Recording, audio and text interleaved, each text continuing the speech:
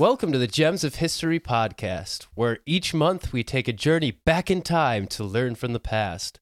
For this month's installment, we interviewed historian Alan Groves, who specializes in the history of oil in Texas. Groves, who has written several books on the subject, is our resident expert on the rise of the oil boom of the early 20th century. Most recently, Groves has had his eye on the Earth's shrinking resources. Welcome, Mr. Groves. Hey, how are we? So you're an oil expert, huh? Yeah, just really into the oil biz right now. You know, it's up to like $4.50 a gallon, so it's times are booming, business is booming. You know, for being from Texas, you don't really have too much of a southern drawl. Yeah, you see, people often get that mixed up, and that's what happens when I get put on the spot. Hello, everybody. Welcome to the actual Gems of History podcast. Dang, I kind of wish I could have that one back. Just come in. Ow! So I used an online service called InforKit to auto-generate an intro for our podcast, and that's what we came up with. So that's not actually what we do here. If this is for some reason your first time listening to a part 2 of a 2-part series. Yep. But welcome. We are Jacob Shop and Evan Roosh, respectively. Howdy. And there's your Texas for you. There we go. He should have done that from the start. Well, hindsight's 2020. So what we actually do here is we take a history topic that we think is interesting that maybe you didn't learn about in school. We kind of break it down and go through it and make it a little more fun than you probably would have learned it in a class at school. So hopefully everyone can have something that they relate to, maybe get a few laughs along the way, and then learn something interesting stuff. Yeah, we're the masters of giving you interesting details about these different historical subjects and also details that you didn't really care for. Yep. And neither one of us has a history degree between us. So nope. You're getting it straight from people like you. Right, yeah. You're getting it not from a scholar by any means. No. Just some laymen that absolutely love some history. I did read a book this week, though, so that's you. something. I relied on other experts for this. I also saw that you wore your glasses today. I did, so. And that's mostly just because my contacts were bugging me, Oh. not because I was trying to look smarter. I'm also wearing a Joe Exotic shirt, so I'm kind of rocking the best of both worlds right now. But, yeah. How are you today, Evan? Doing just great. Honestly, summer's in the air. The trees are blooming. The birds are chirping, except I have this huge tree right outside my window. So the birds are chirping literally right in my ear. Yeah, well, at least they aren't shitting on you when you're playing beer darts with your friends, which they did to me. Yeah, that's right. I think that happened, honestly, last year around this time. Yep.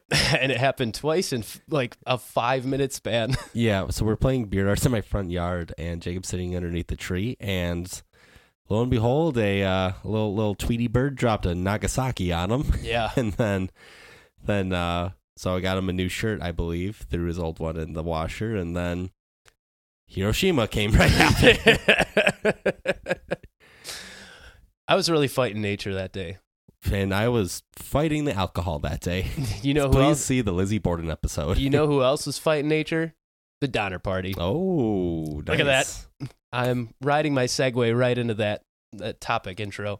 And hey, segues, good for the environment, also nature. Actually, I have no idea if they are, but no idea. I'm going to let you have that one, though. Thank you. So, we're back with the Donner Party Part 2, the final part in the saga of this very unfortunate group. And I'm excited to talk about this part because this is really I don't want to say meat of the story. Hey. Because as you'll see going forward, that might be a bad pun to say, but, here we are. Yeah, you don't want to, like put your foot in your mouth or something like that when you're talking about this topic, that's for sure.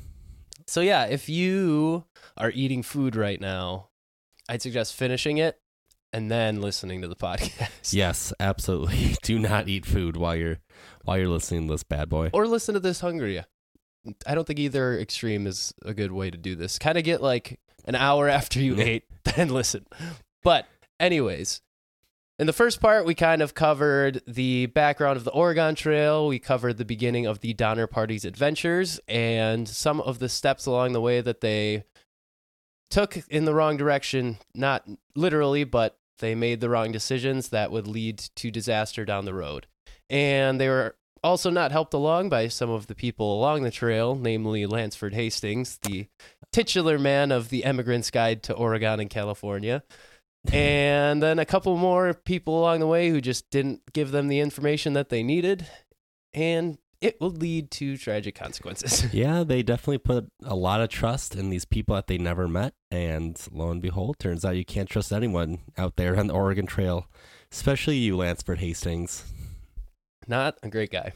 No, I'm just picturing him just as this very, like, stereotypical jock, if you will. Like a Chad, Just a super- modern day Chad. Oh, definitely a modern day Chad. Just always has to be the loudest person talking in the room.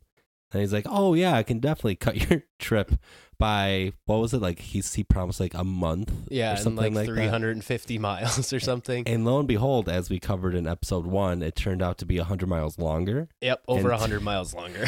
which is just, a slight miscalculation. Apparently, he just wasn't that great at, I don't know, maps, but you think that would be prerequisite number 1 when you're a mountain man / trail adventurer. That would help. But we left the Donner Party at the foot of the Sierra Nevada mountains in Truckee Meadow. They have just woken up about a few miles short of Truckee Lake, and they woke up now with their camp in a couple inches of snow. So it's only the beginning of November at this point, and snow has already started a month earlier than they expected. So that is where we are picking back up. After waking up on the morning of October 31st and finding their party already being snowed on, albeit only a few inches, the Donner Party decided to split into 3 groups before moving ahead. A family known as the Breens took a group and went ahead first. The Graves and Reed families and their group, accompanied by 2 Miwok Indian guides named Lewis and Salvador, that had joined the group after Charles Stanton returned from California, took up the second group. And the rear group was manned by the Donners and their teamsters. So the first group, the Breens, decided to attempt to make their way up the pass that they would need to cross to finish their journey to California. But after passing Truckee Lake, the snow slowly started to accumulate more and more until it was up to the chests of the party's oxen. And despite their whipping, the group had lost the wagon trail in the snow, and they couldn't get the animals to move any further, so they were forced to turn around. They made their way back down to Truckee Lake, where only a few inches of snow were on the ground, and met up with the Graves group, who had arrived on November 1st, which was Mary Ann Graves' 20th birthday. Hey, shout out Marianne. And for her present, she got just in extreme difficulty in the snow. Yep, the start of a perilous journey for the next 5 months. Do you think on that day she just thought, my 20th year is going to be my year? This is the year of Mary Ann Graves, bitches. It's the winter of Marianne instead of the summer of George of Seinfeld. Exactly. Summer of George. So once the group met the Graves and had reconvened at Truckee Lake, the Breens told them bad news that they had tried to get up the pass but could not make it. So the 2 groups went back and forth, arguing about whether the current rain at Truckee Lake meant there was a warmer weather cycle coming through, and ultimately made the decision to try to go through the pass again. So now that the group had Charles Stanton, who had taken this route 3 times already by this point, they thought that they would have a better chance at getting through. But George Donner had not arrived yet, so his party was not there, and he was the technical leader of the group. So the party had no specific leader for this second attempt through the pass. That meant that everyone had to make the communal decision on what to bring and who rode on what. Louis Kesselberg, who we mentioned in the first episode, was not necessarily a great person. He had injured his foot by stepping on a sharp stick, and he decided, I'm going to take one of the horses. And then the rest of the party trekked up towards the pass, but once again got quickly bogged down by the snow. And at this point, they had enough people where the groups were getting literally behind the oxen to help push them. But even then, the pace was very slow, around a few feet with each push. Yeah, just that's incredible, like setting the scene. You may be thinking, how can these huge animals, oxen, not be able to just make it at all. Like snow is extremely hard to get through. Yeah. Like walking a mile regularly and walking in snow, it should seem obvious, but snow is extremely tiring to get through. Especially when you're pulling like a heavy wagon behind you. And you're also pulling all their supplies. Yeah. Well, imagine being the oxen, like just this random ladies just behind you by your butt pushing. Like, excuse me, ma'am. I didn't ask to be here, Right. Yeah. I was just happy in Missouri, just eating some grass. Then all of a sudden I'm on this GD mountain. Yeah. So, I mean, the snow is up to the chests of the oxen. So you can assume that's almost chest level on the people there too. Yeah. So this is not easy going. And this is just the beginning. So eventually the group stopped for the day on the ground in the pass, exhausted, and decided not to turn around, but to camp and continue the next day. So they lit a large pine tree on fire and huddled around that for warmth, despite Charles Stanton's pleas to keep going forward. So the group slept restlessly throughout the night, and as they slept, a new storm had rolled into the area. Most of the emigrants woke up to Louis Keseberg screaming, and they found that he had awoken first and found himself covered in snow, and when he uncovered himself and looked around, it appeared as though he was alone. But when he started yelling, other people began to rustle to the surface of the snow one by one. The snowstorm, whom Edwin Bryant, who we talked about in the last episode, had left a warning at Fort Bridger for the parties that they never got. He had dealt with this snow in California weeks before, and this new storm had entirely covered the Donner Party advance groups and their surroundings in snow. So at this point, they were like, fuck this, and turned around and headed back down the mountain to Truckee Lake again to set up camp. And this snow would continue for 8 more days. That's such a insane thing to picture, being the first guy to wake up and looking around and seeing, because it's also the middle of the night, and seeing literally none of your party around. Yeah. Like it was that hard of snow. And I can't imagine how hard of a sleep they were all in also, just to actually get your bodies covered by snow. Yeah. And then wake up and think, oh, I am buried now. You got to imagine how exhausted they've already traveled from Illinois. Yeah. Through to where they are now, which is on the coast, like just on the border of being in California. So this has already been a long journey that hasn't been easy, and now they're in the worst part of it. Yeah. So yeah, they are so close. Like you don't really think about it. Like they were so close to being done when literally the hardest part of the journey happened. Yeah, they're probably like 10 to 12 miles away from where they need to get to to the next stopping point into California pretty much. But they're going through like thousands of feet of elevation change and snow. So that sucks. Yeah, it's so close but so far. They can just see the sunny beaches. They actually saw the Hollywood sign from where they are. So in the east, the Donner Party had encountered their own problems while trying to continue west.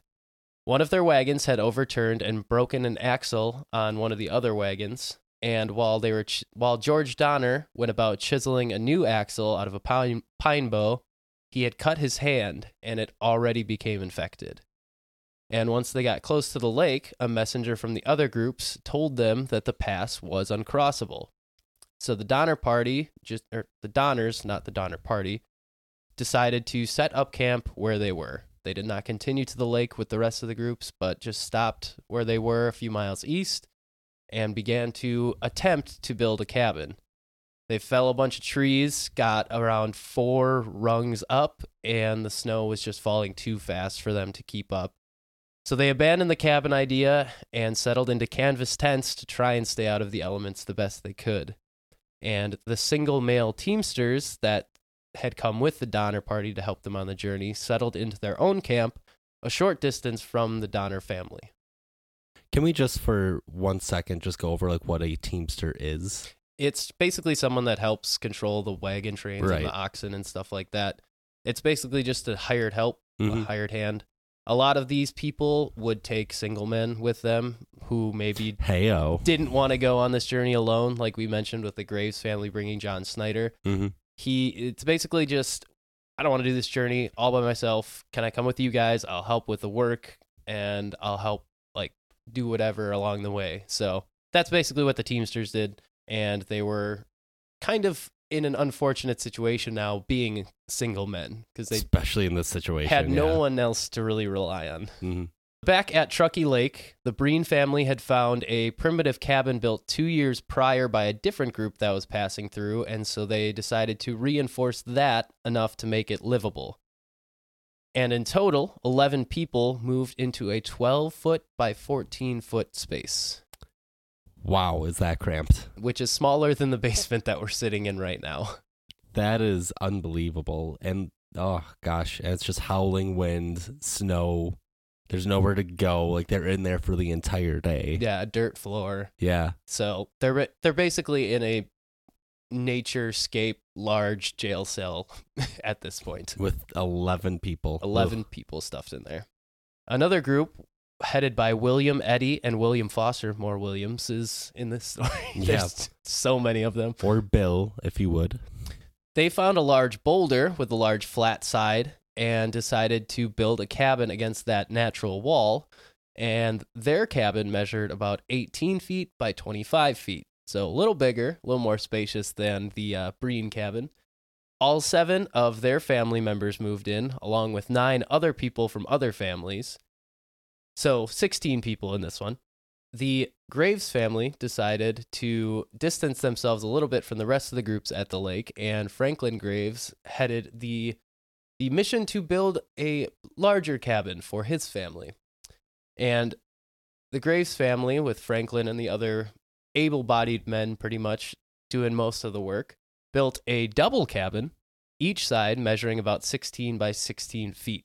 So they split a 32 by 16 in half, with the Graves family moving in on one side with a widow and her infant, while Margaret Reed, the wife of James Reed, who was now in California, just doing his thing, she moved in to the opposite side, along with Louis and Salvador, the Miwok guides, and a few of the single men in the group.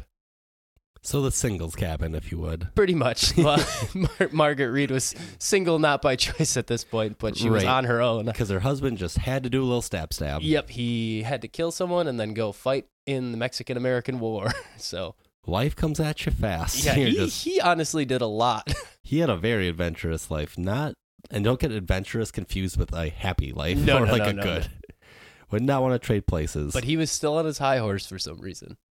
So it was at this point, after the families had made their various camps, that they decided to make the tough decision to kill their oxen for food because they had basically no rations left.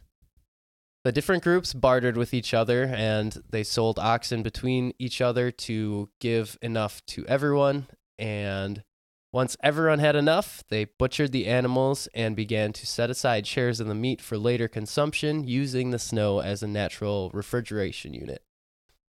At the same time, to the east of the pass, or to the west of the pass, Bill McCutcheon, who had gone on the advance party with Charles Stanton but got sick and decided to stay in California, and the man we just mentioned, James Reed, were attempting to return to the Donner Party with extra supplies. So James Reed finally doing something that's actually honorable. He just looked around his new home and thought, wait a minute, what am I forgetting? It would be real nice if I had my wife and kids here. Yeah, you know what?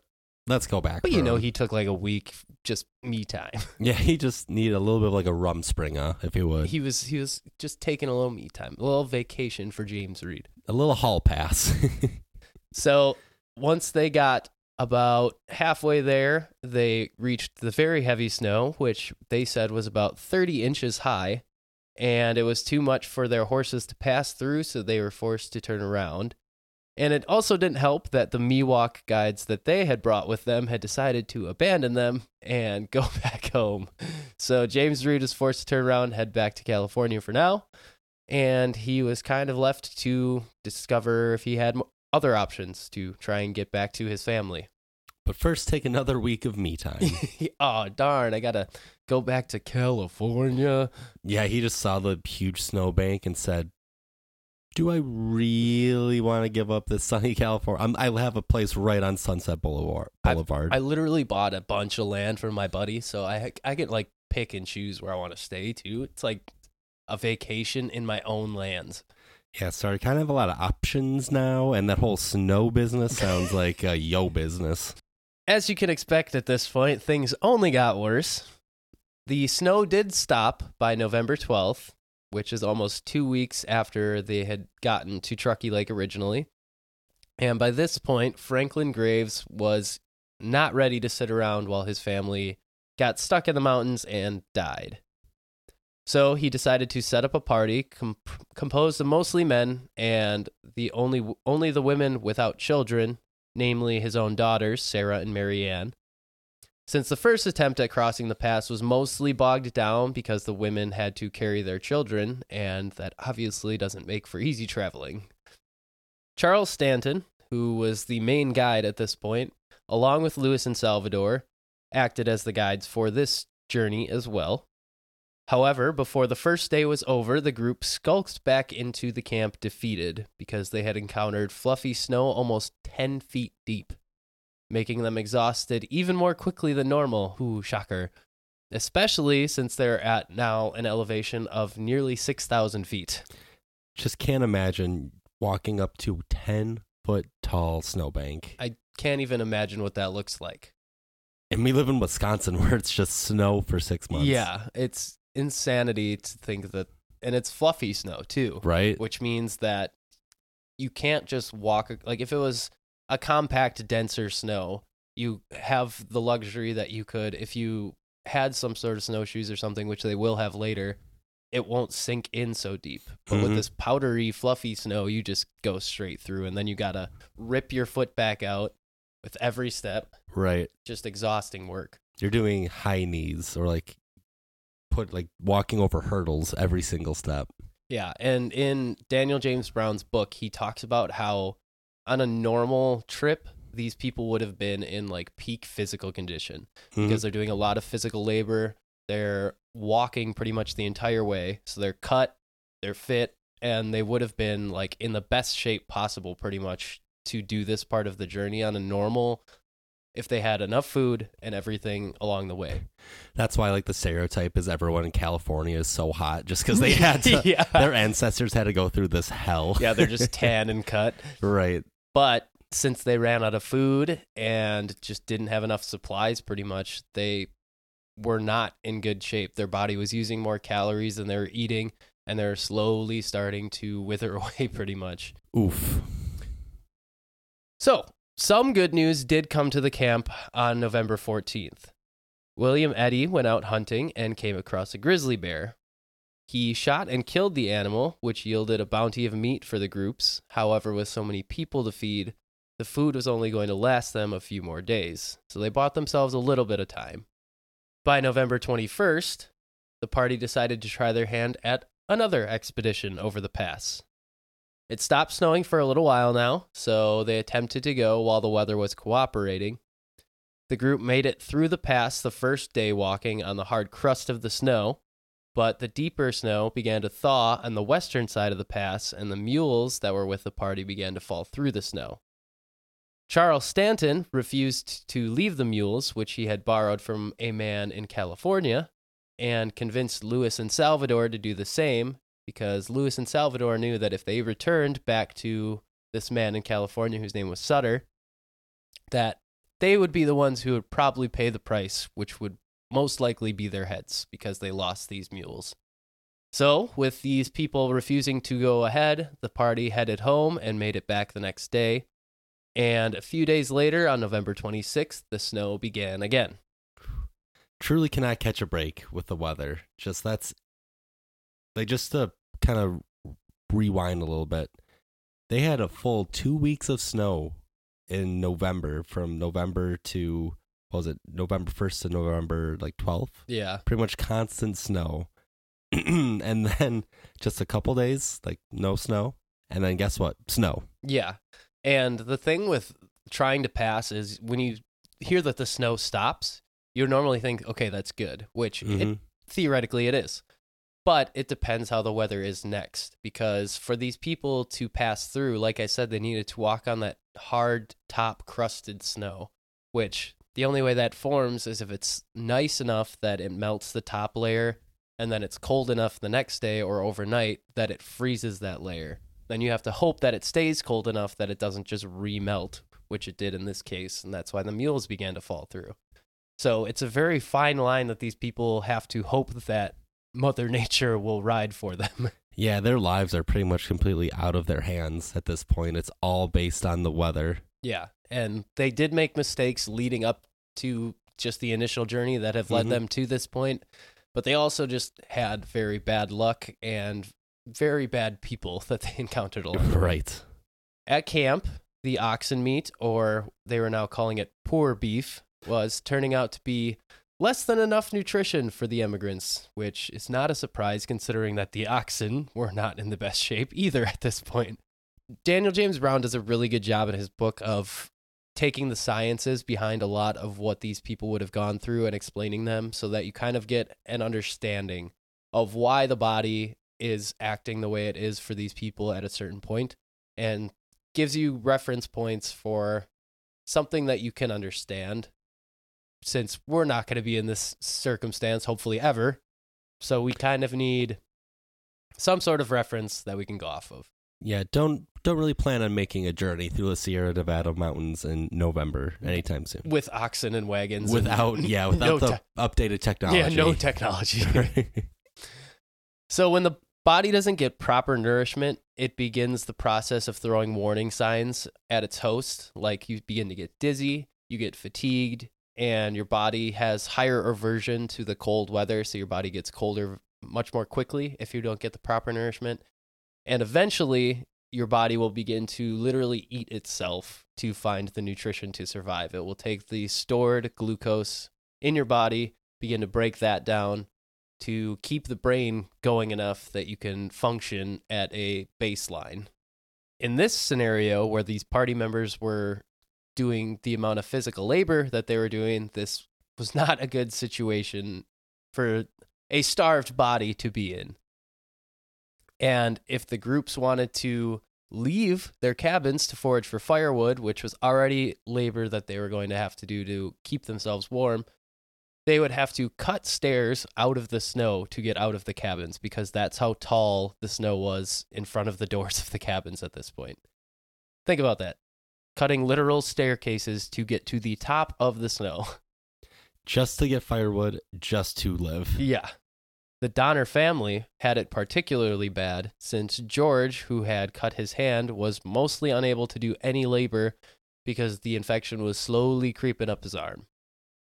That just shows how important it is to be very careful when you're doing this journey for these people, because that infection set in almost immediately and is now spreading, and it's making him, I'm guessing it's going to make him delirious and sick, as well as just being in pain and not having a usable dominant arm.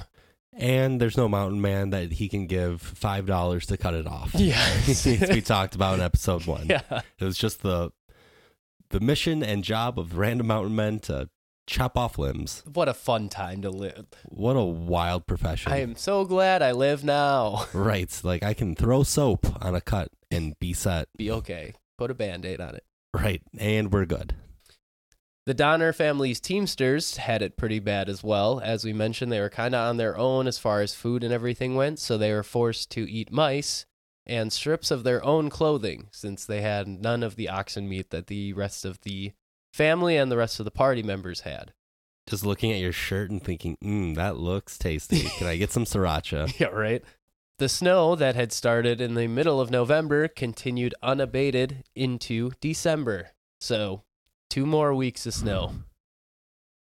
Throughout the coming weeks, the Graves family worked in their cabin on making rudimentary snowshoes for their next planned attempt out of the mountain. And by December 9th, they had 15 pairs of these crude snowshoes and began going from cabin to cabin, recruiting people who were willing to go out on the next advance party west to try and get help. Those that went along knew that this advance party was the last one that was going to leave the camp, And either they knew that they would die in an attempt to go get help, or they would get help and someone would make it back with provisions. In the end, the group was led by Franklin Graves, who was kind of the biggest leadership role in the camp at this point, with George Donner kind of being out of commission. Franklin Graves was this hardy Midwestern man who had dealt with harsh winters in Illinois, and he was just decisive and very pragmatic. He didn't let his emotions get in the way too much. So he was opted to be the leader for this party, and he was just the most motivated. So he once again included his own daughters, Charles Stanton and Louis and Salvador, who he needed to figure out where he was going.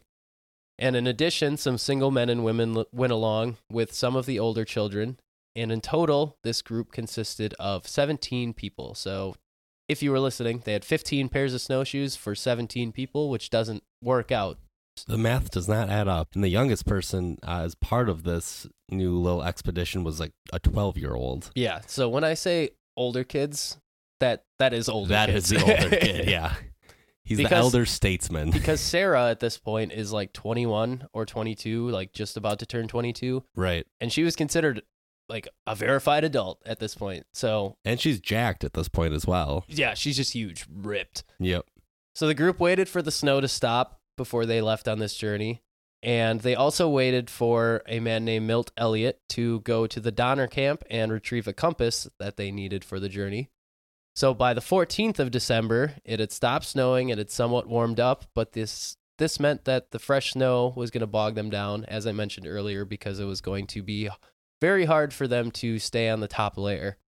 But as luck would have it, overnight it was very cold, and this hardened that top layer of snow, and the crusted snow was hard enough for the party to walk on somewhat feasibly. So on the December 16th, the first member of the party in the camp died officially. The Reeds had an albino servant named Bayless Williams, and he was the first to go. He was buried in the snow. They dig him in 6 feet deep below the surface of the snow. And this is the same day that the group headed by Franklin Graves, which would come to be known as the Forlorn Hope, which was dubbed by historian Charles McGlashan, began what they thought would be a 30 to 40 mile journey to get to the next location that they needed to get to. So I kind of underestimated earlier how far they had to go. But in reality, this journey was going to be around 75 miles, partially by their own mistakes. Right. Every single time that they've thought that it's only been X amount of miles, they've been wrong every time. It's literally been almost double every time. Almost double every single time. And so just they didn't pack enough also, like not nearly enough. There also wasn't enough to really go around in terms of food supply. But with that in mind, thinking it was only 30 to 40 mile journey, doubling that also like doubles the days that they had to travel, which they just didn't have supplies for also.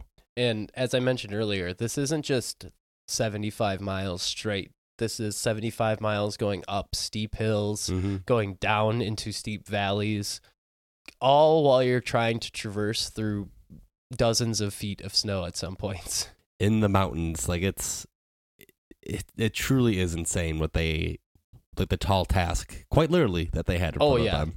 They're called the Forlorn Hope, and we'll see why they have that name, which is not a good name to be having when you're starting off on a survival journey. But no, this party it's insane to me, the amount of work that they did to actually try and do this expedition that they're planning. Yeah, and they definitely knew, I believe you mentioned it before, but I think they knew that it was either they'll make it or they will die. This is last resort. You're right. Cut my life into pieces. This is my last resort. Suffocation. That's a very bad bad first bleeding. 2 lines. Cut my life into pieces. Yeah, foreshadowing. Well, I mean, it was their last resort. It is, very much so. Papa Roach was there singing, hey, keeping them going. Can you imagine trying to just climb these mountains of snow and it's just Papa Roach? After the Forlorn Hope had left, only a few days after leaving, and not even a few days after leaving, 2 of the members, the 2 that didn't have snowshoes turned around very wisely. And that was 10-year-old William Murphy and one of the German immigrants whose name was, ironically, Charles Berger. So this left a group of 15, comprised of 9 men, 5 women, and 1 boy. The higher they got in advance of the pass, the softer the snow was becoming, and so the women decided to go in front of the men in hopes that the lighter body weight of the women would pack the snow down enough that the men would walk on it and not sink in as far. So they're kind of just like, hey, ladies, you want to do all of the hard work? Well, yeah, you want to just like put this entire expedition on your back? Literally. But the approach of the pass was really the toughest part, and going was definitely tough, even though it was only a 3/4 of a mile ahead. It was still around 1,000 feet higher in elevation. So just this 1/4 mile trek was going up over 1,000 feet, which if you've ever gone hiking, you will know that going up 1,000 feet in just like a short period of time is very difficult. It'll bog you down. And that's on like established trails. This is just literal wilderness. Yeah, the air is just in such short supply. Like they're gasping the entire time they're walking. Yeah. And you're in like tattered and worn clothing, wearing rudimentary snowshoes that you just built. You literally just made. Didn't go to Cabela's for them. So Charles Stanton specifically began to struggle quite a lot from a condition called snow blindness. So if you aren't familiar with what snow blindness is, if maybe you don't encounter snow every winter and walk from a dark room into the outside where it's sunny and there's snow on the ground and just blinds you immediately. Snow blindness occurs when harmful UVB rays from the sun reflect off the surface of snow, and slowly it will begin to damage your eyes. Basically, think of a sunburn on your eyes, and you can get this from just normal sun exposure as well. However, it's amplified by that reflection off of the snow. And to make things worse for the Donner Party, at higher elevations, these effects of the UVB rays are increased by a strength of about 5% for each, I believe it's 1,000 feet. So that meant that these people were experiencing effects about 30% stronger than normal from these UVB rays. And to make it worse, on top of that, the effects of snow blindness can lag hours behind exposure. So that meant that many of these people were probably getting damage to their eyes on a sunny part of the day, and then the next day, if it was cloudy, they were nauseous, they were dizzy, and they had really no idea why. And if you're exposed long enough, the damage becomes permanent and can lead to total blindness. Yeah, they had no idea what was happening to them like on this trip. They probably at some point thought that this was just God punishing them. Just of all the things, now I lost my eyesight. Like, this is terrific. Yeah, could have been solved by a modern simplistic pair of sunglasses, but right. Obviously they didn't have that back then. So alongside this snow blindness and the obvious hunger, the group was fighting the temperature battle between too hot and too cold as well. According to the Indifferent Stars Above, the human body needs to maintain within a range of 6 degrees to avoid the effects of hyperthermia, which is being too warm, or hypothermia, which is being too cold, beginning to bog down your body. So that basically just means that from your normal standard body temperature, you can go 3 degrees one way, 3 degrees the other way before you start to experience symptoms where your body's like, you need to rest so that I can fight this off, and then you can do stuff. So once that range is extended outward, the body will give out and a person will die outside of a 20-degree range of body temperature. So that's 10 degrees one way or another. That's not a very big gap that you have to work with. Not at all, especially with the clothes that they were wearing at the time. They did not have what we would have today to actually keep you warm the right way, if that makes sense. Like with clothing that like deflects the wetness of snow. As Daniel James Brown wrote, quote, "As Sarah and Jay struggled up the face of what would eventually be called Donner Pass on December 17th, 1846, they knew nothing of hypothermia or hyperthermia.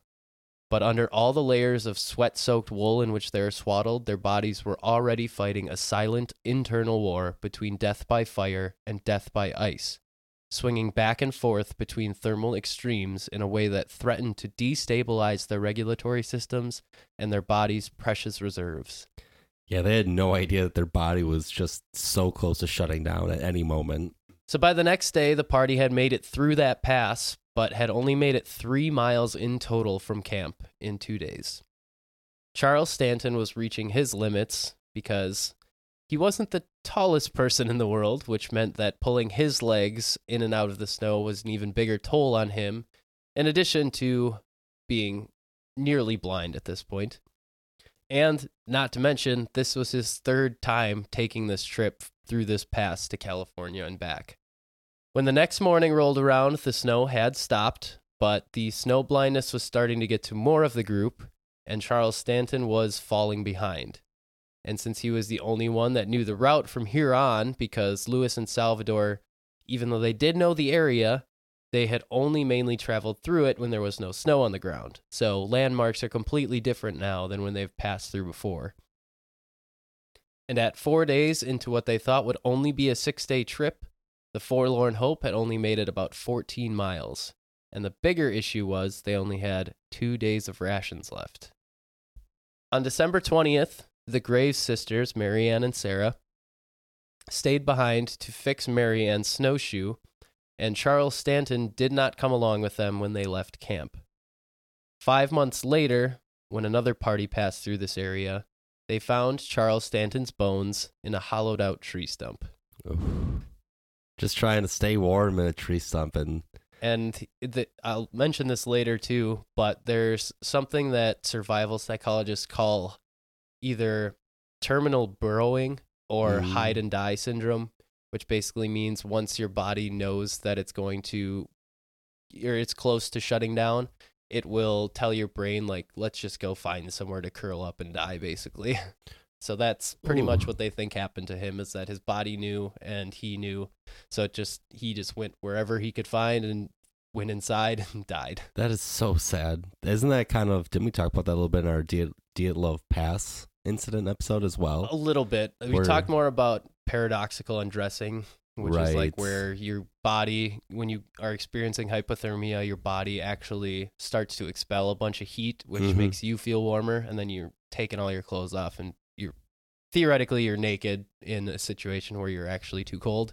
So right. Hypothermia is so wild. Like, just these slight changes in your body temperature affect everything with your mentals. Oh, yeah. I mean, I had 103-degree fever 2 weeks ago when I was sick, and I barely could, like, get off the couch at some points without getting dizzy when I stood up. So it's like, if I'm just dealing with a normal fever, I can't imagine what these people are trying to do, like, with all of this physical labor they're doing. Oh, for sure. That's so much to do while your body's trying to battle this, because, like you mentioned, hyperthermia and hypothermia are literally your body telling you to chill out. Yeah. Back at the Donner camp and the lake camp, more people were beginning to slowly die there as well. The weaker of the Donners, brother Jacob, had passed shortly after the advance party left, along with 3 of the hired single men traveling with the Reeds and the Donners. And when the next morning rolled around for the Forlorn Hope, the snow had begun to fall heavily again. Just can't catch a break. Snow on snow on snow. The party continued on, hoping that Lewis and Salvador could lead them now that Stanton was gone, but the Miwok men really did not have any more idea where they were going than the rest of the party. So this lack of guidance led to another disaster for this party. When faced with either taking a small cliff or a small climb over a ridge to get back to the correct and established path down the mountain to what is Johnson's Ranch, which is the next stop, the party opted for the more inviting appearance of the southern path. This led them to the most treacherous parts of the Sierra Nevadas, with canyons over 3,000 feet deep. You almost can't blame them, seeing just a path that may not have as much snow on it. In my opinion, I'd probably do the same thing. Exactly. And when you don't know where you're going, seeing something you have to climb over again after you just climbed 1,000 feet, I wouldn't want to. But Right. how are you supposed to know that climbing over is going to lead you to salvation pretty much? It's insane. It's all about knowing where you're going. By the night of December 23rd, the camp hadn't had anything to eat for 48 hours while burning the equivalent number of calories to an Olympic biathlon competitor. One man in the group, an Irishman named Patrick Dolan, then suggested the unthinkable. He had the idea that they draw lots to see who they would kill in order to eat them for the rest of the party to survive. The first outright talk of cannibalism. Bad look for the Irish.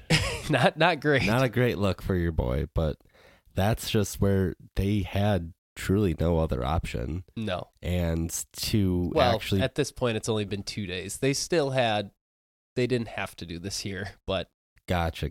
But yeah, just to bring it up, I can't imagine the looks he got after that. It's like, hey, I got this cup of dice. Let's roll.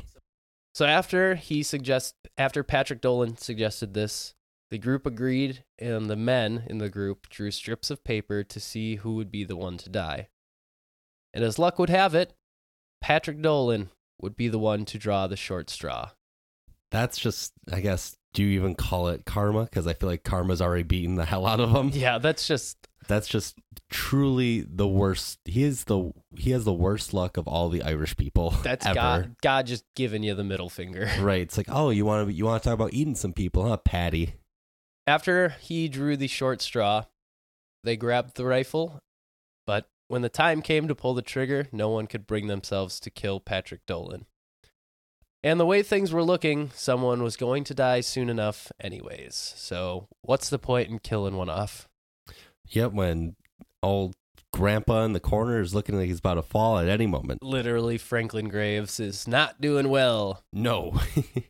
Because it goes to say that Franklin Graves it's either over 20 years older than the next youngest man in the group or just under 20 years older than the next youngest man in the group.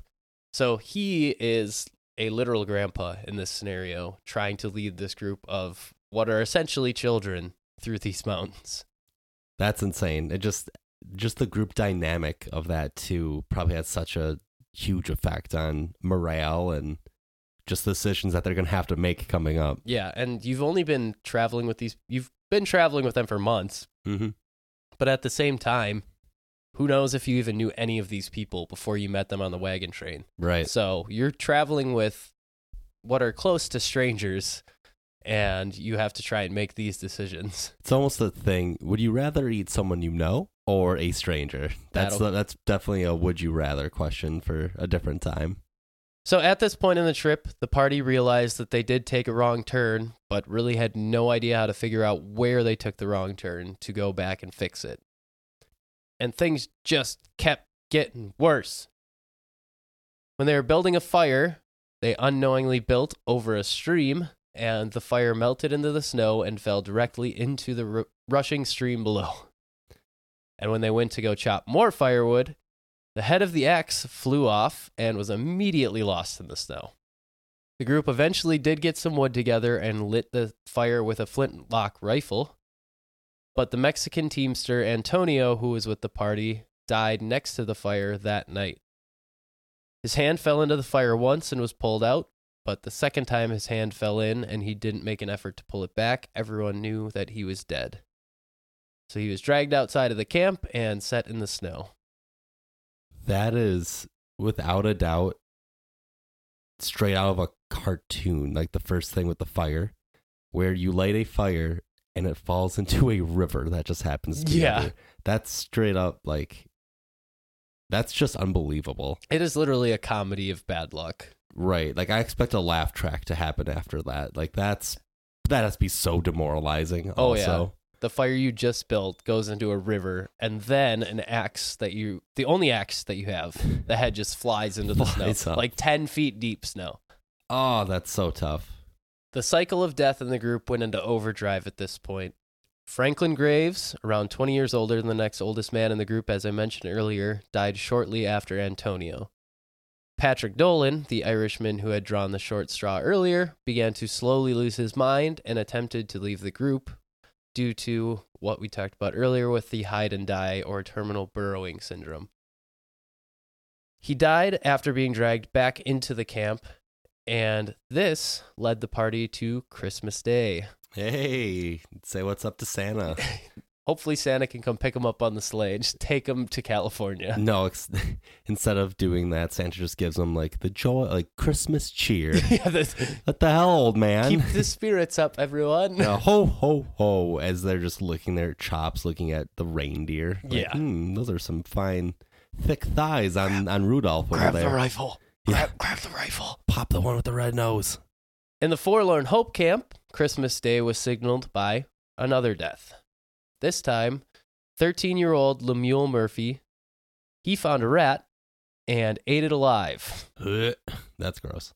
But this was almost a bad decision because this little amount of food kickstarted his body back into the pain of hunger.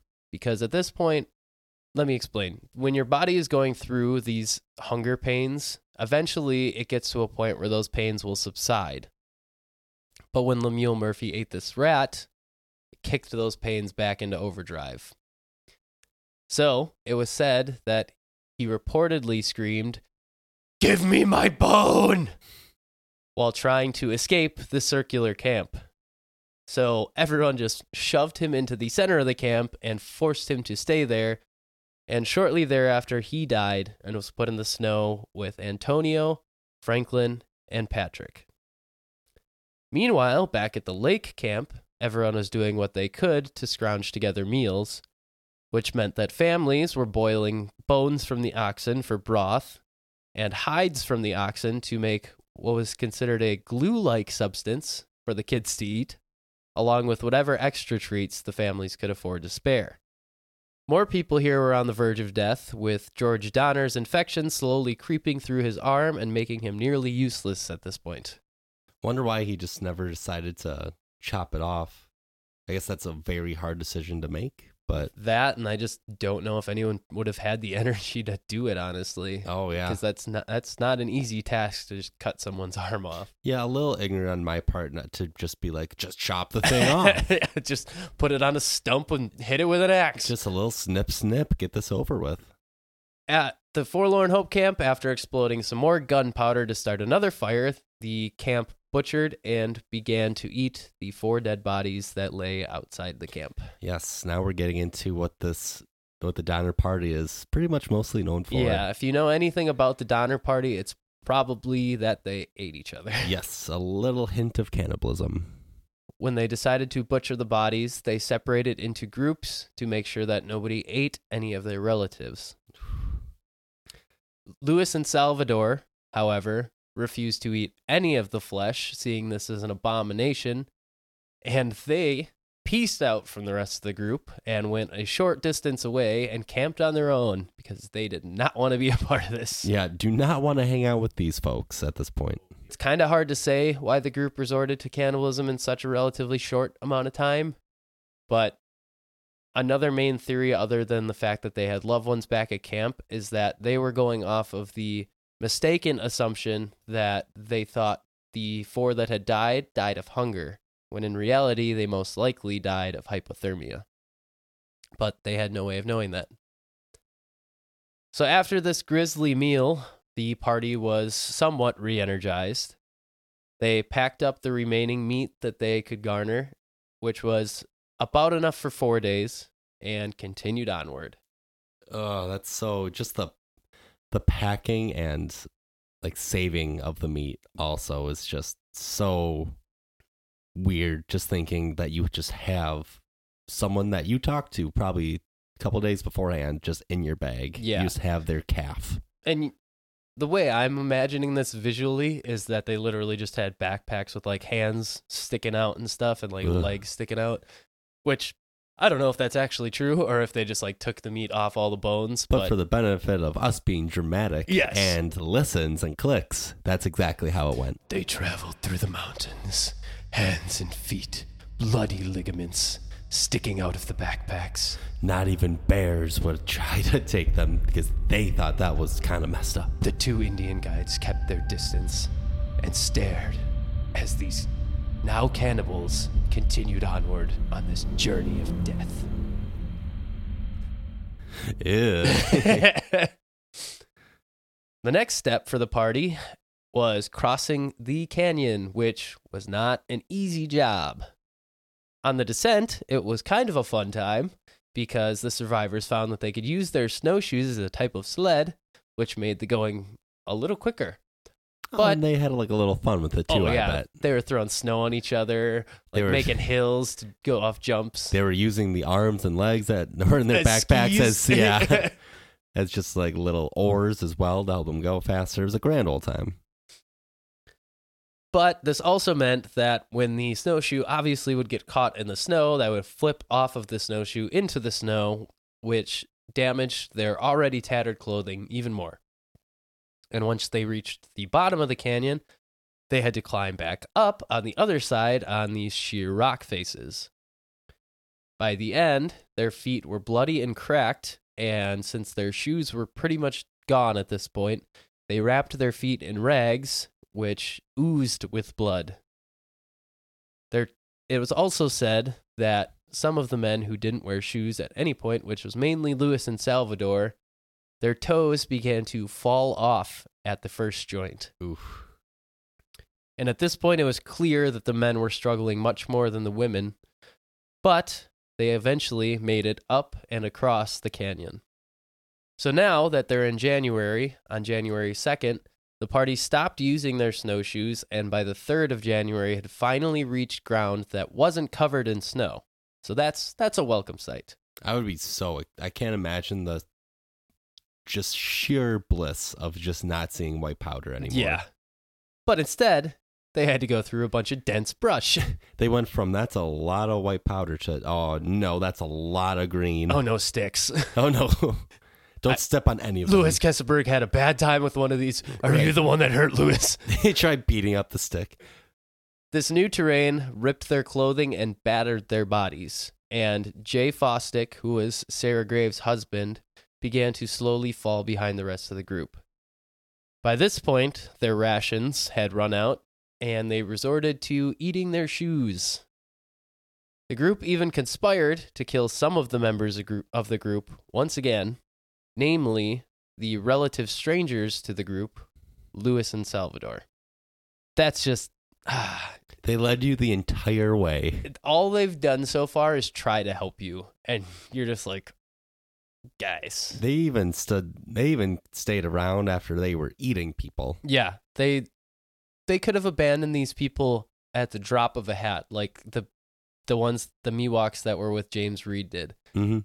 Granted, they were with James Reed, who I'm not assuming is a very pleasant person to be around most of the time. Not one bit. But he wasn't visibly eating people in front of you. So I don't know what these guys had in some honor code to stay with this group, but they didn't stay any longer because whether they were tipped off or noticed that all of these people were like whispering and pointing at them from the corner of the camp, Luis and Salvador got the hell out of Dodge and went up on their own. Thank goodness that they got out when they did. Yeah. Excuse me. Because, I don't know, can't imagine that the whites would have hesitated at all. No sympathy there. On January 5th, William Eddy and Marianne Graves went out hunting and had a stroke of luck when they found a deer. Eddy, who was almost too weak to even hold the rifle, somehow managed to steady his hand enough to get a shot off and hit the deer. Once the deer collapsed, they slit the throat of the animal, and both William Eddy and Marianne Graves kneeled down to drink the blood as it ran out of the wound. Just fucking vampire people. That is... It just keeps getting grosser and grosser. You know, it doesn't get any better from here on out. No, they just... Oh, jeez. That's insane. Just be beer bogging some deer blood. Yeah. They brought the dead animal back to camp where they found out that Jay had died. So some of the group butchered the newly acquired deer, while others butchered the newly dead Jay. I mean, that's one of those things. I don't know if it's a complete myth with cannibalism, but once you like have the taste of human flesh, it's like something that like the taste actually like, stays on your mind. And It's almost like addicting. Yeah, and it drives you insane. And so I wonder if they had other options. They had a full deer, but instead they were like, J, looking mighty fine. That guy over there is like right there. He's so warm, guys. Come feel him. So now Sarah had to sit with her sister and eat the venison meat from the deer, while the others away from them ate her newly deceased husband. No, I forgot about that. Oh, that's probably the most psychological. That's just psychological torture. I can't imagine proceeding after that. I mean, she's now had to see her father get eaten, Yeah. and now her husband get eaten within the span of 2 weeks. Not even. Oh, how do you even come back from that? That's insane. She didn't. She does not. No, not really. I mean, kind of, but not really. On January 7th, the group had to recross the canyon after it made a sharp turn. So that meant that they had to descend about 2,700 feet and then climb back up 2,700 feet. And it's kind of crazy to me that if they would have passed through this same way a year later than this, the gold rush would have been in full swing and rendered this area inhabited. There would have been camps all over the place, and they would have had all of these people to stop in with and been like, we need help. But instead, the group continued on alone because there was no settlement to be seen. Timing is everything. I mean, when we talked about in episode 1, how they left super late just at the very beginning of the journey, which kind of led to all this, it's insane that a year later and they just wouldn't have had to eat people. Yep. Probably would have, I mean, most of them would probably still be alive. Can't imagine too many deaths. Yeah, I guarantee not even a quarter of the people would have died. Mm-hmm. So slowly but surely, members were beginning to go crazy. Some were pulling knives on each other and threatening to kill each other, but no one ever actually committed the deed. So with their feet bloodied and their bodies exhausted, going was even slower than before. And as the emigrants moved forward, they happened upon some more bloody footprints, which led them to the unfortunate duo of Lewis and Salvador. William Foster walked up to the two Miwoks, who were too crippled from exhaustion to move, and shot them and killed them. They then stripped the two of what little meat they had left, and ironically, the forlorn hope would wander into a Maidu Indian encampment a couple days after they did this, fully knowing that they still had meat from a fellow Indian tribe in their packs. Oh my gosh, just the the psychological aspect of this, just your first thought is, oh, we see these people are crippled. Let's dig in. Yep. Just the desperation of these people is definitely something that we can never even hope to imagine. Nope, not even close. The Lewis and Salvador arc just never gets better. Their arc, yeah. It's just never a good arc for them. No. No amount of, I assume that they were in that to get paid in some fashion. But I don't even know if they would have gotten paid, honestly. They got hired by a land baron in California to take these pack mules with Charles Stanton. So I'm assuming he was just like, hey, I got these guys. You can take them. Yeah, go get them. And then they were responsible for bringing back the mules. The mules, yeah, right. So this Maidu Indian camp that they wandered into, luckily, was nice and fed these survivors and led them camp by camp towards Johnson's ranch. In the end, everyone but William Eddy was too exhausted to complete the trip and laid down, literally, on the path while he went ahead with one of the Indian guides and reached Johnson's ranch. He told those at the ranch about the others still on the trail, and the settlers there used William Eddy's bloody footprints to guide them back to Sarah and the others. They had finally reached help a month after they had left for what they thought they would be less than a week journey. Snowman. Snowman? Snowman. Frosty? Frosty did it. It's crazy to think that your feet could be bleeding that much that it can take a group of people like over a mile to find other people. And the sheer exhaustion that they're all feeling too, that they just literally had to know we are sitting down and laying on this path. We cannot move anymore. No, but honestly, going through all of that and still making it as far as they did is absolutely and utterly incredible to me. Right. Like, I couldn't climb that canyon right now.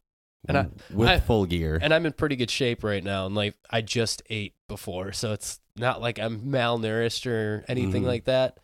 So, props. Yeah, having never experienced true hunger in my life, I can't imagine experiencing it like they are, as well as climbing miles of mountainscape for an entire month.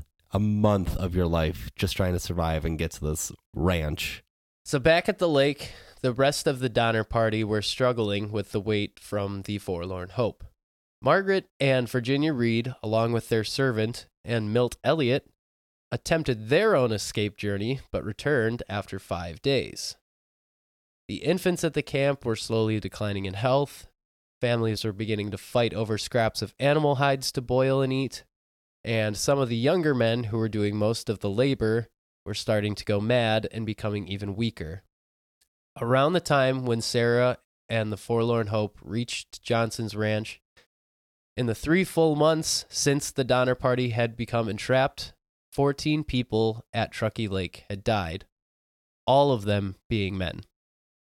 And by February 4th, 2 more men, 2 women, and a 1-year-old girl had died as well. It was also on February 4th that the first rescue effort from Johnson's ranch, named the First Relief, left to save those who were stranded at Truckee Lake. By February 18th, the party had finally reached the camp and descended in carrying rations and supplies. But upon arrival, one of the First Relief Party members described the scene as thus. "We raised a loud halloo, and then we saw a woman emerge from a hole in the snow. As we approached her, several others made their appearance in the manner of coming out of the snow. They were gaunt with famine, and I never can forget the horrible, ghastly sight they presented. The first woman spoke in a hollow voice, very much agitated, and said, 'Are you men from California, or do you come from heaven?'" Just immediately flirting with these guys. Immediately. Unbelievable. It's like, hey, mister, you look a little warm in that oxen hide that you're wearing there. Haven't gotten any action in 3 full months. Right. As her clothes like literally disintegrate Falling off her body. Yeah. Not even by choice, just because she's so skinny. Yeah, so the Forlorn Hope party left middle of December. And this first relief effort isn't getting there until middle of February. So these people had 2 full months that they had to wait before anyone arrived for them. And they were just chilling in the snow, quite literally, and springing up when they finally saw people come. It's basically the Louis Kesselberg thing again. Like, right. They walk into camp, raise a loud cry, and then people start just like poking their heads out. Mm-hmm. After this first party arrived, they made their way through the camp and told each of the settlements that the survivors would start having to make the decision on which of them was coming back to the ranch. So parents had to pick which of their children will leave without them, and some of them watched their kids walk away while they stayed behind and waited for the second relief party. On February 22nd, the first relief was ready to make their journey back to Johnson's ranch. Shortly after leaving, Thomas and Patty Reed, 3 and 7 years old respectively, along with 3-year-old Ada Kesselberg and a man named John Denton, all died on this first relief journey. Along the way, the first relief had hidden a cache of food for the trip back, but upon passing through, they found that their food had been attacked by wild animals and was all gone. Of course, that dang bear stealing the picnic baskets. I mean, I believe what the book said is that they just kind of like hung it in a tree. Mm-hmm. So it's like, I don't think you hid this very well, but I wonder what's up there. not sure what you expected here. Yeah. With their rations now gone, the first relief hoped that they might be able to come across the second relief party to provide them with food. And luckily, they did encounter the next relief party, headed by none other than James Reed. Jim Boy, wow. So he provided them with food and continued on with his own party and supplies. And when he arrived back at the camp, the scene was far more grisly than when the first relief party had arrived. Daniel James Brown describes specifically the Murphy cabin with these words: "Skeletal, hollow-eyed women and children crawled out of the dark portal of the cabin and gathered around the rescue party. Scattered about the cabin, where Tucker and Glover had seen bodies covered in quilts a week and a half before, human bones now lay, with shreds of pink flesh still clinging to them. Clumps of human hair were strewn about, matted in blood-stained clots." Oh, God, you've only seen even semi-close to, like, this kind of grisly scene in movies. Yeah. Like, I can't imagine walking up just all, like, gonna save some people, can't wait for them to be so joyful, and then, no, it's just bones. Yeah, because when the first relief party had arrived, like, all these people were relatively okay still. But then these people show up and they're just like crawling zombie people out of these cabins, and there's human bones like laying in the corner. Obviously, that these people had chewed on. Like, Yeah, bodies don't decay that fast. They definitely had themselves a little snack. Especially in this cold weather. Right, yeah. They're basically living in a freezer. So at Alder Creek, where the Donners were camped, the children were relatively healthy, while the adults were pretty much all near death. And one of the children, Georgia Donner, recounted how the younger children had eaten human flesh, saying that they had no choice because there was nothing else. James Reed made all the survivors decide within 2 days who was leaving on the second relief, and clothed and washed those who were chosen to leave. One of the second relief stayed behind to help around the camp, and James Reed and the rest of his men left with the survivors. They left on March 3rd with 17 people, mostly children, and once again going was slow since most of the adults had to carry a child. They ran short on rations only 2 days after setting out, and to make matters worse, there was another storm approaching. There's always a storm approaching. Always on the horizon. This area is already known to be bad for winter storms. However, there is evidence that points to the possibility that the winter the Donner Party endured may have been colder and dumped more snow than usual. Reports from other mountain men that passed through the area as late as June still reported up to 20-foot snow drifts in the area. In June, that's insane.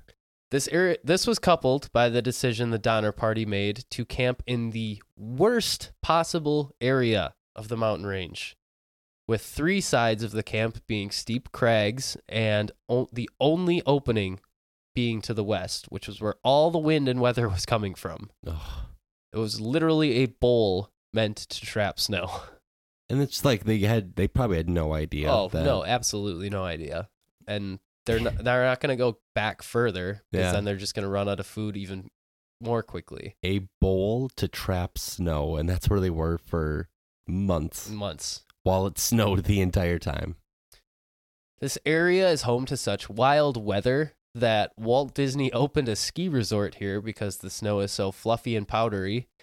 And another institution was set up here, which specifically studies extreme meteorological conditions. Not a great spot to end up in a camp. You just can't even make that stuff up. It's just literally a pure happenstance that they stopped there and thought, yes, this will be our camp. And they didn't even see Mickey Mouse like on the horizon waving them into the resort. Like, come on. You just expect like this big burly man to help you out of the snow, but only thing you get is, ha ha ha, looks like you're hungry. Come on, goof. So, with that in mind, just remember that these people are not, if you didn't figure this out already, are not having a good time. Not one bit. So James Reed and the Second Relief encountered one of these crazy extreme meteorological conditions, which kept them stuck in the pass on their way to California. The group decided to build a camp and started a fire, but obviously that fire would slowly melt the snow and melted a hole that became nearly 10 feet deep and 10 feet across.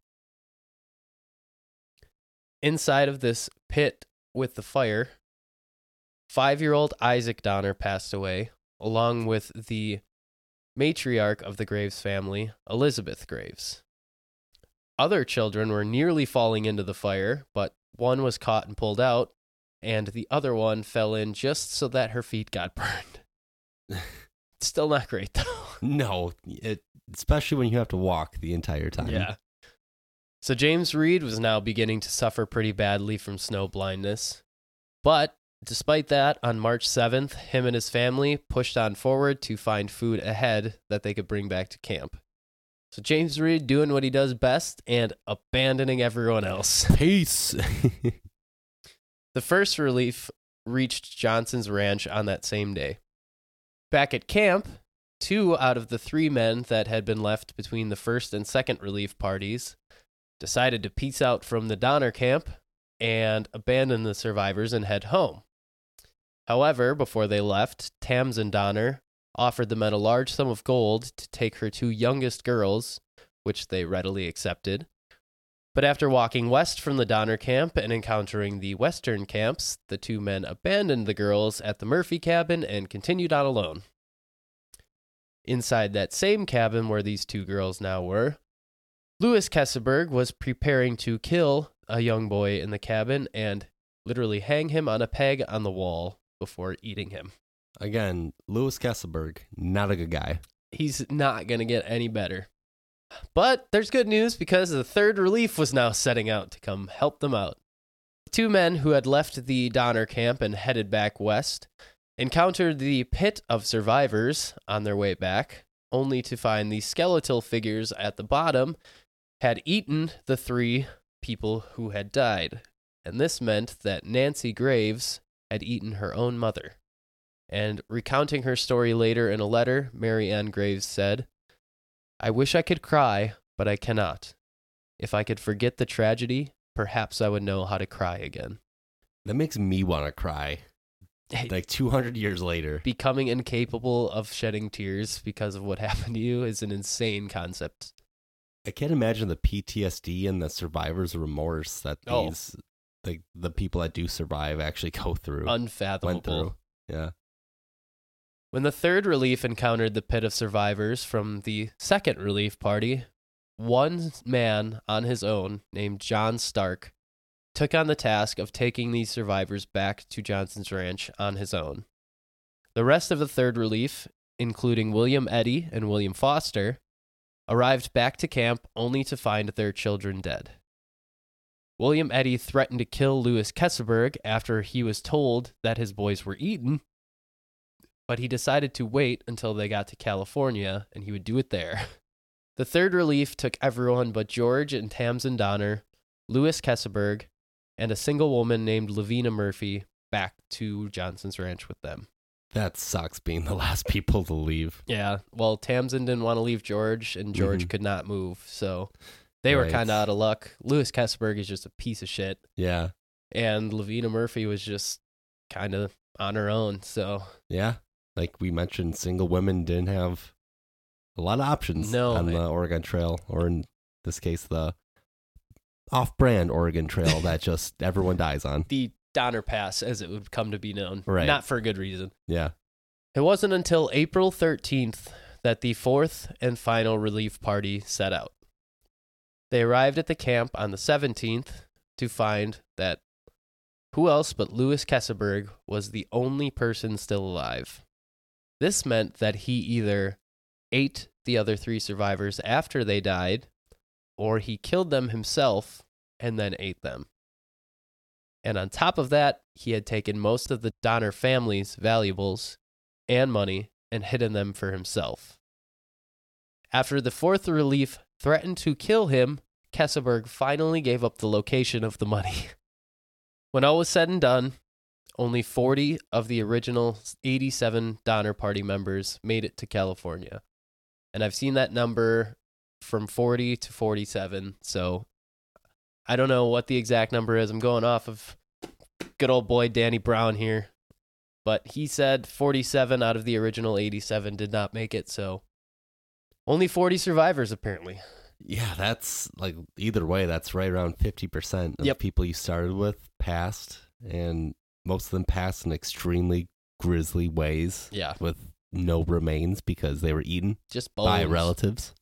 The men suffered more casualties than the women, with around 56% of the men dying, while only around 30% of the women died. And the main reasons for this are suggested to be the fact that the men did a majority of the heavy labor, building the cabins, going and foraging for firewood, hunting, all of that stuff. Takes a toll on the body, and the female physiology is said to just be more suited for a situation like this because their bodies are usually more compact, which means that it doesn't take as much for them to maintain a body temperature, as well as the way that their bodies are made. They just have more of a layer of subcutaneous fat than men do, and that just kind of helps insulate, keep them warmer, keep them alive. That's all according to Danny Brown again. So Yeah. I did not verify any of that science, but we're counting on him to get it right. That's extremely interesting. Like, I had no idea that. Well, I mean, hey, ladies, if you want to get out there, explore the Arctic circles, I mean, go ahead. Yeah, I mean, it's scientifically proven that you will Right. have a better chance of surviving in a very precarious scenario. Hey, girls trip. So, even once the groups arrived in California, it wasn't smooth sailing for all of them.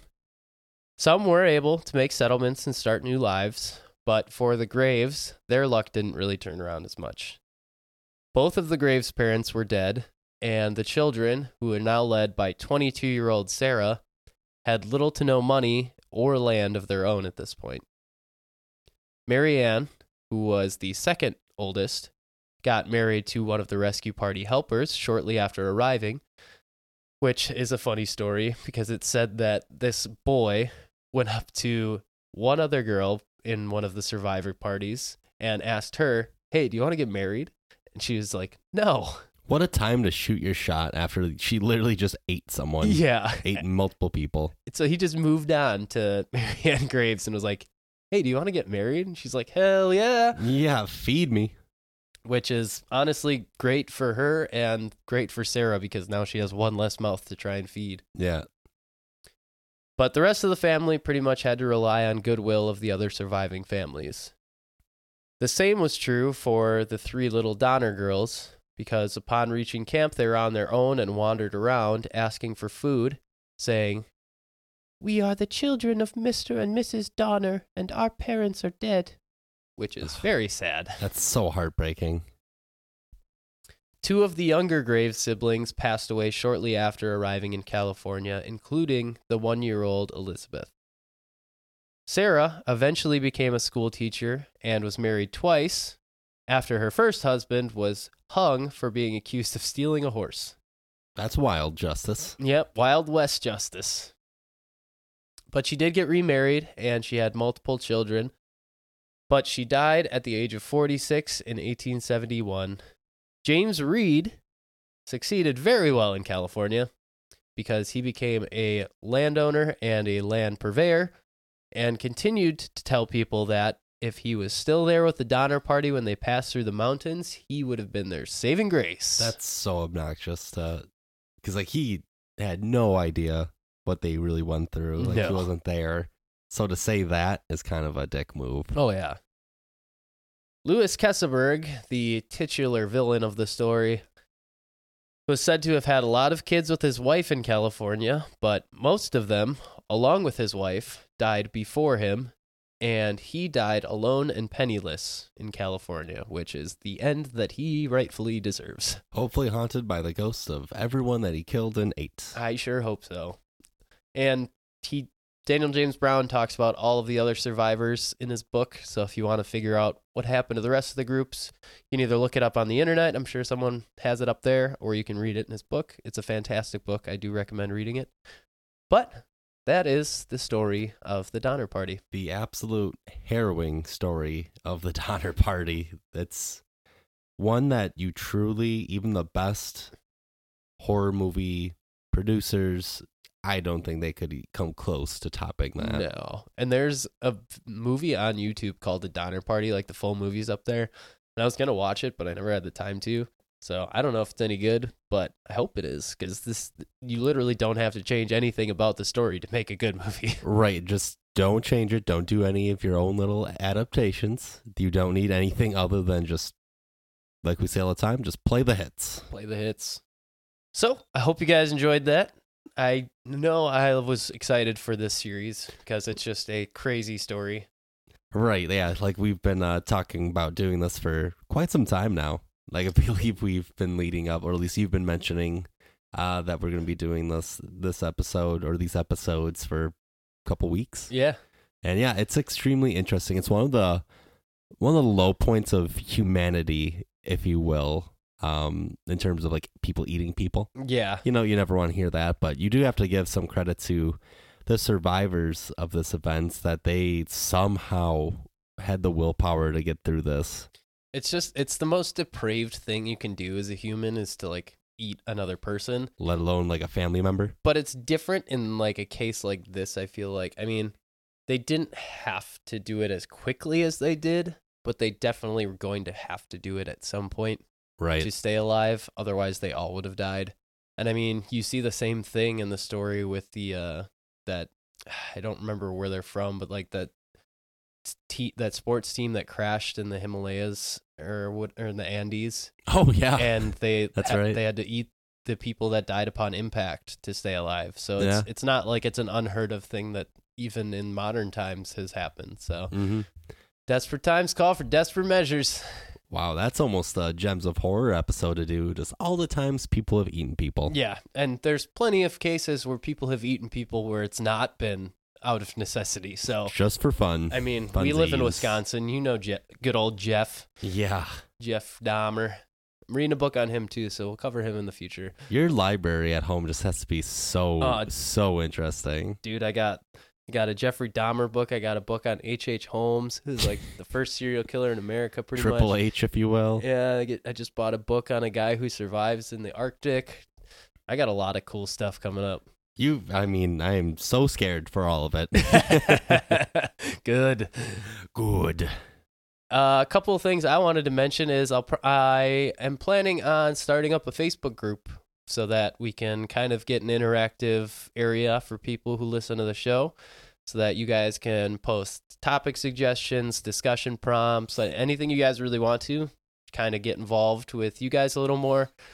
And then you guys can invite your friends, tell them about the show, invite them to the group if they like it, and then they can hang out with us and all that fun stuff. But yeah, let's have some conversations, make it a very more open thing. Make it more community-based. Absolutely love it. Yeah, and then we're also planning on doing something, a little extra content as an addendum to this series.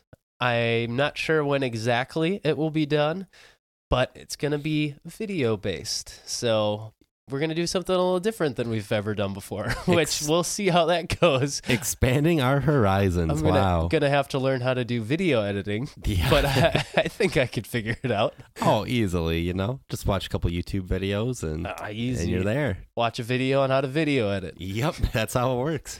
But Evan, until then, do you want to tell them where they can find us on social medias for now? You can find us on Instagram at gems_of_history_podcast. You can find us on Twitter at gems_history. And then you can find Jacob at Jacob from Wisco and myself at whatevskis. And then finally, you can find us on TikTok at Gems of History Pod. Hell yeah, you can. I felt like we kind of blazed through this episode, and then I looked at the time, and it's like an hour and a half long. So, it's definitely one of those that happens to us all the time, though. Oh yeah, it's either we don't really have much to talk about today, and then it'll be 2 hours. I mean, I knew my notes were like kind of long, but I also knew like I was just kind of gonna go through it like Dun, dun, dun, dun, dun. Yeah. Dun, dun, dun. But we made it here. And kind of hate it here. Anyways, guys, I hope you enjoyed this series. I know it's not the most uplifting story in the world, but it's got some highlights. So you guys can hang on to those. Hang on to the human spirit and the resilience of the human spirit to survive something like this. And to eat the human spirit. And with that, we will leave you. Put that on a t-shirt. Adios, everybody. We will be back next week with a topic from the one and only Evan Roosh. Because this is, Hey-o. if you couldn't tell, this is a me topic. Yeah, in case you were wondering. All right, everyone. Have a great week, and we will talk to you later.